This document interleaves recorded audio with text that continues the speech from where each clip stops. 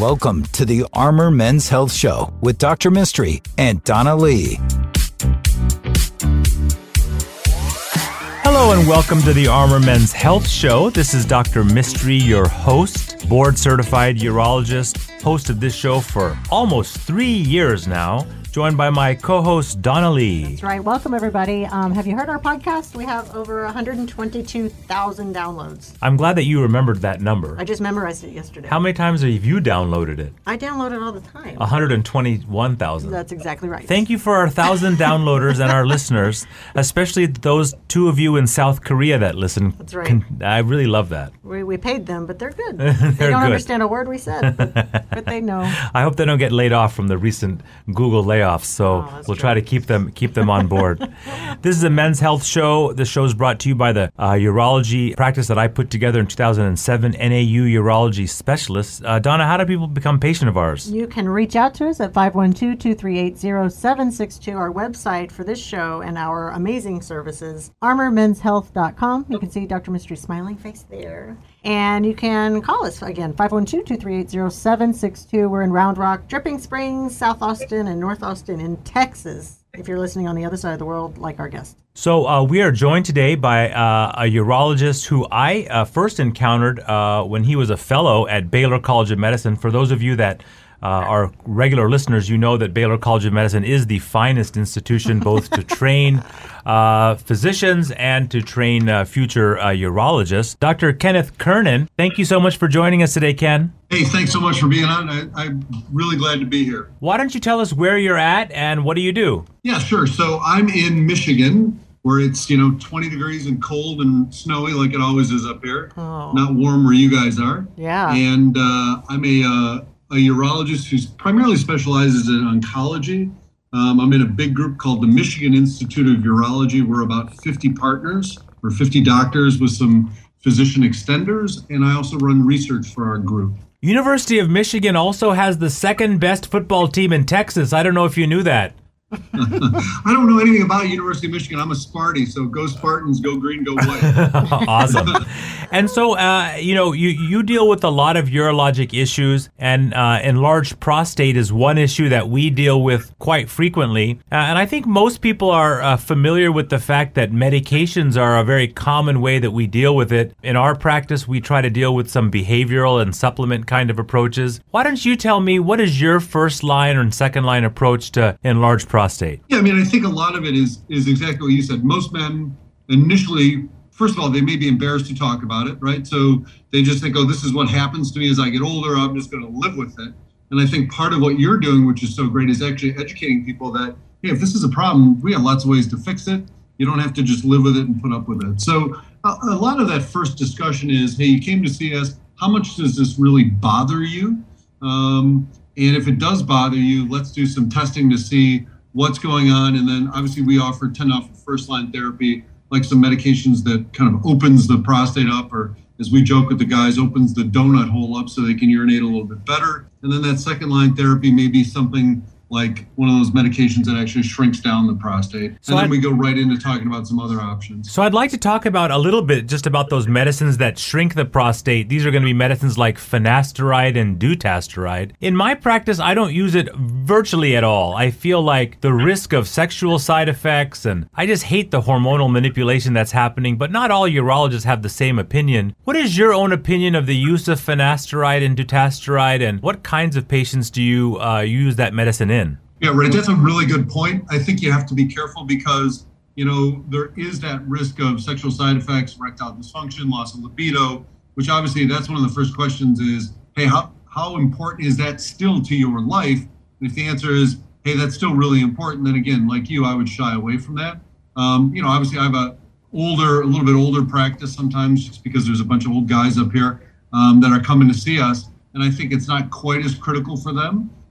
So we do offer that as an option, but anybody who's still really sexually active, I'm like you, I shy away from it for that reason. My favorite patient is the 80-year-old that's coming to me because he's wondering why he lost his erection. So in terms of that kind of concern, even for the old guys, we're kind of in it to win it. When it comes to the standard medications, those are called alpha blockers. There are 3 that we use very commonly: silodosin, tamsulosin, and alfuzosin. There are some older ones that are still on the market. What are some of the side effects of these medicines that you traditionally tell people that they can expect when they use it? Right, so that's a good point as well. Is there are some side effects even with those medications? One of the things we worry about is, they can have a little bit of dizziness, or they can kind of drop their blood pressure. Obviously, retrograde ejaculation, some sexual side effects with that, or with any of those 3. I personally tend to lean towards alfuzosin because of the decreased risk of retrograde ejaculation. Even though I joke with my patients that unless you're making movies or making babies, it shouldn't be a big deal. It does bother some people. So I tend to use alfuzosin first just because of the retrograde ejaculation. Now, when it comes to explaining what retrograde ejaculation is, number one, I think all urologists use the same analogies to explain why it's not that important. But 20 years ago, I never would have thought I would have had so many conversations about somebody coming. But if you were to explain to somebody what they can look for and why it's such a big deal to some people, what do you usually tell people?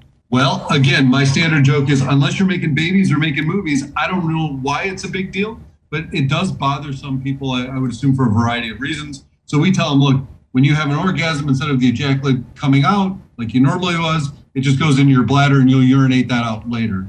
I think in some men, psychologically, it bothers them. Honestly, sometimes it bothers their partners. Again, some men say it does change the sensation a little bit. So, I mean, isn't that the truth? Sometimes their partners are bothered by the fact that they didn't orgasm, as if a man was somehow faking it. Right, exactly. Like the old Kramer episode in Seinfeld.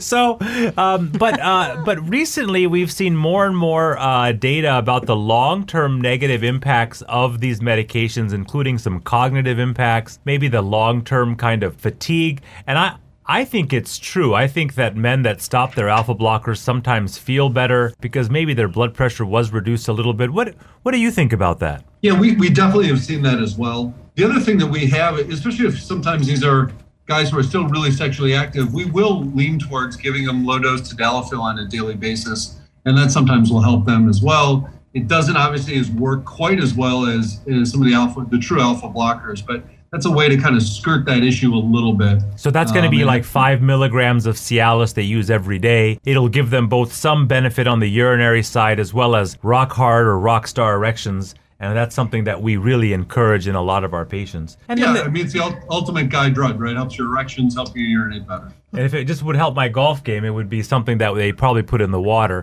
So, trifecta. So when it comes to surgery, we've had the traditional TURP where we use an electrified metal loop to cut the tissue.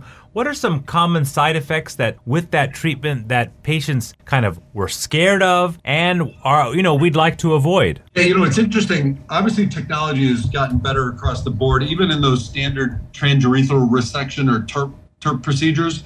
But, when people go on the interwebs and they go to Dr. Google, they're looking at old technology. They think they're going to get some roto-rooter and they're going to have a catheter and be in the hospital for days and things like that. But, whether we're using a laser or an electrified loop or electrified button, we basically are coring out that middle of the prostate like coring out an apple or making that donut hole bigger for patients. So obviously there's retrograde ejaculation, there's bleeding, there's potential for infections, all those things that go along with any of those procedures.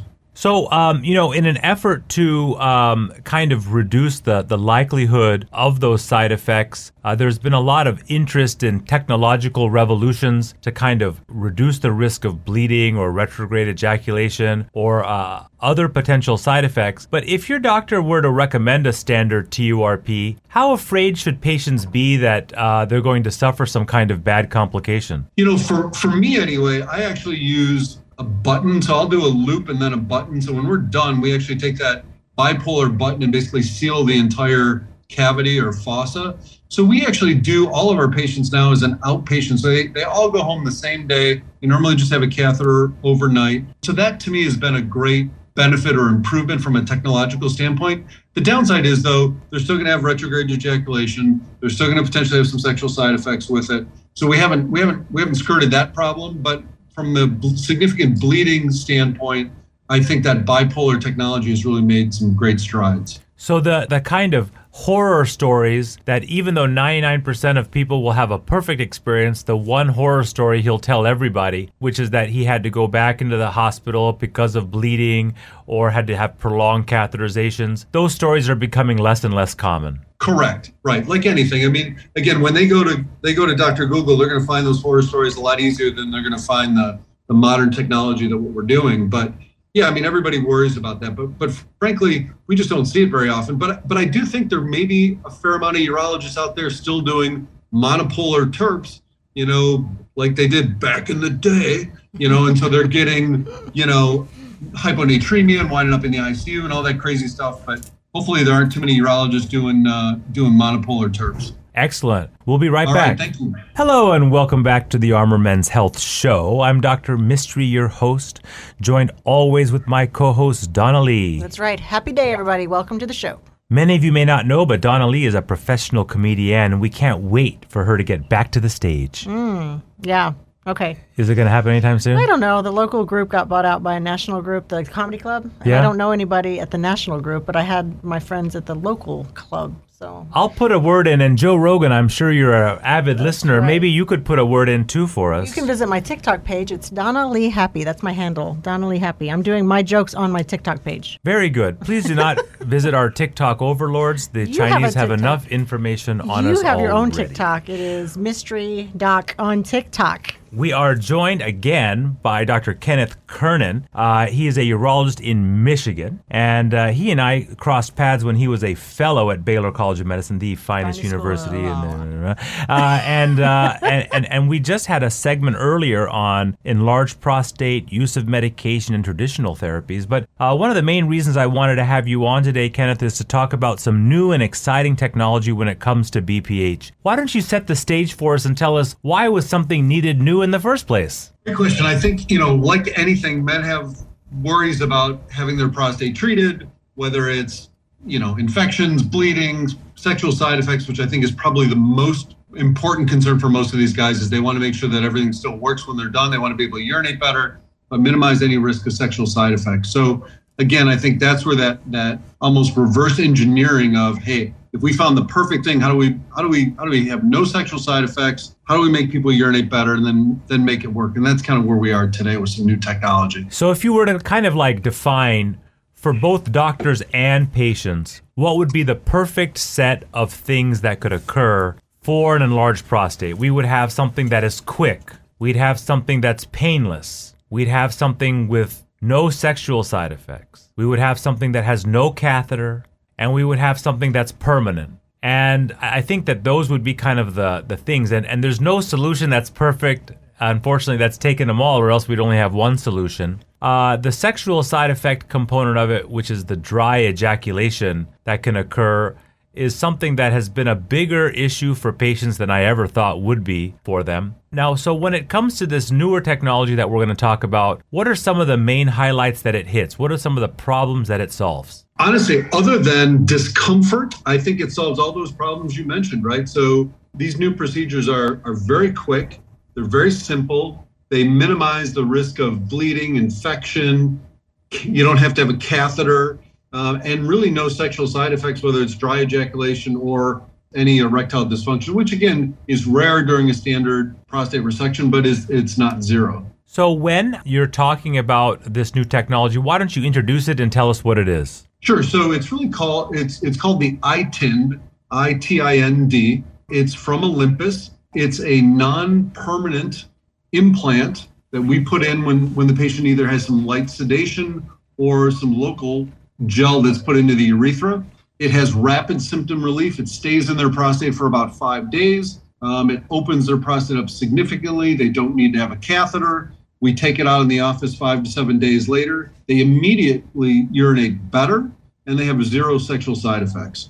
The only thing that we miss a little bit is it's a little bit uncomfortable, but not terrible. So if you were to because I'd like to hear your explanation, then I'll tell people what I explain to people as I tell them, and then maybe you'll start using mine, although I'll charge you a royalty. So how do you describe like what the technology is and what it looks like and feels like deployed to your patients? Yeah, I actually, since I put the first ones in the country, I have a couple laying around my office. So I break that thing out and I show people. But I tell them it's almost like a Mercedes-Benz 3D image that we're putting in your prostatic fossa. And over those 5 to 7 days, it actually expands in all three of those directions, makes permanent incisions in the prostate gland and remodels the prostate gland. And then we compress that and take that out. And it's a nitinol wire. Well, that's good. And so what I explain to people that it's like an expandable scaffolding that we put into the donut hole, and it pushes the walls out in a way, and if it stays there for 5 days, the little grooves that it makes because of the scaffolding are actually kind of bit into the tissue, and it creates these grooves that you can urinate from. And this is it utilizes a fascinating component of biologic tissue called pressure necrosis. And that is where any part of the body biologically, if you push hard enough for long enough, the tissue dies underneath and you get an indentation. And so that's a very neat part of the process. What are some of the kind of obvious benefits you get from using pressure necrosis over an incision to do this? Right. So great question. I think the big benefits is, number one, very minimal, if not no bleeding. That to me is the biggest one. Because it's such a gradual process, the discomfort level is very minimal. So it's not like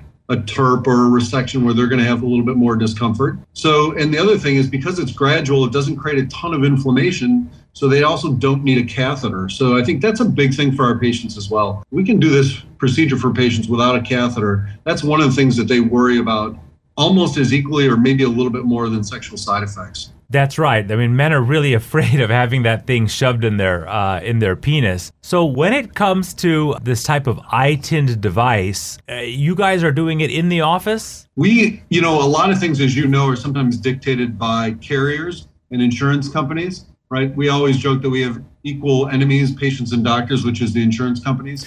So we're always kind of fighting that battle.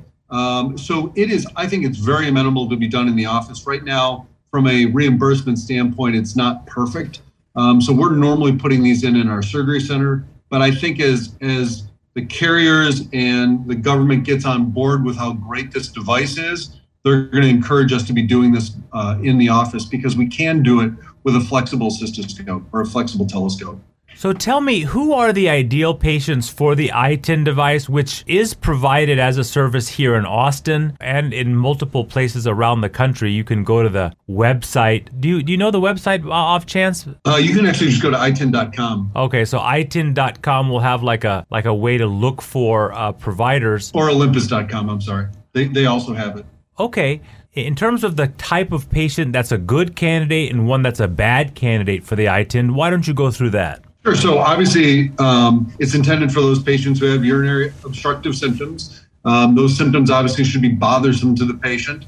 But from a perfect kind of candidate, I always joke that if this is interesting to you as a patient, we have to measure you like measuring you for a suit, right? So we wouldn't put on the same suit as you, me, and Donna. We'd have to measure them to make us look good, right? So we say you need a couple things. We get them a prostate ultrasound, we do a flow test, we look in their bladder, and that ideal candidate has a prostate somewhere from 20 to up to 75 grams, no median lobe or no part of their prostate that's sticking up into the middle of the donut. And they shouldn't have a neurogenic bladder, meaning their bladder should function normally. That's really the perfect candidate. So you want somebody that has a bladder that's strong enough to pee. Correct. You want somebody that has a more traditional growth pattern of the prostate where the lobes are squeezing from the sides. What about use of blood thinners? Is that something that precludes you from getting this procedure? I don't think so at all. In fact, because of the pressure necrosis and the no incisions, we have done a couple patients who really couldn't be off blood thinners for an extended period of time. And sometimes we'll come across that somebody who recently had a cardiac stent or has a high bleeding risk due to blood clots in their legs. We are going to be reticent to do something that may cause a lot of bleeding. In terms of the longevity of these procedures, how do you counsel patients and what have the studies shown? So it's interesting. There's a couple other reasonably good, minimally invasive, quote, competitors out there. One uses steam. One uses a stapling device that pushes the prostate open.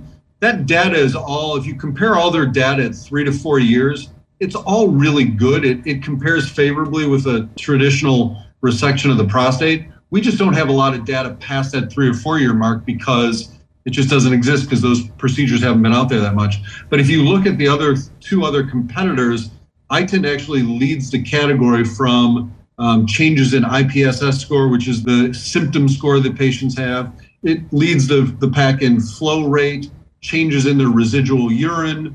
It leads the pack in retreatment rate, so it's got the lowest retreatment rate. And then it also definitively leads the pack in lowest risk of having a catheter. So kind of across the board against its competitors, it's pretty durable and I think leads the pack. That's great. You know, I've done quite a few iTinds here in Austin. We've had very good results. If you're looking to be seen, if you're a candidate for it, I go to that's the letter iTind, Tind. This is not the kind of radio show in which we get any kind of advertising dollars. This is truly just kind of, despite all my requests from Donna to start getting some.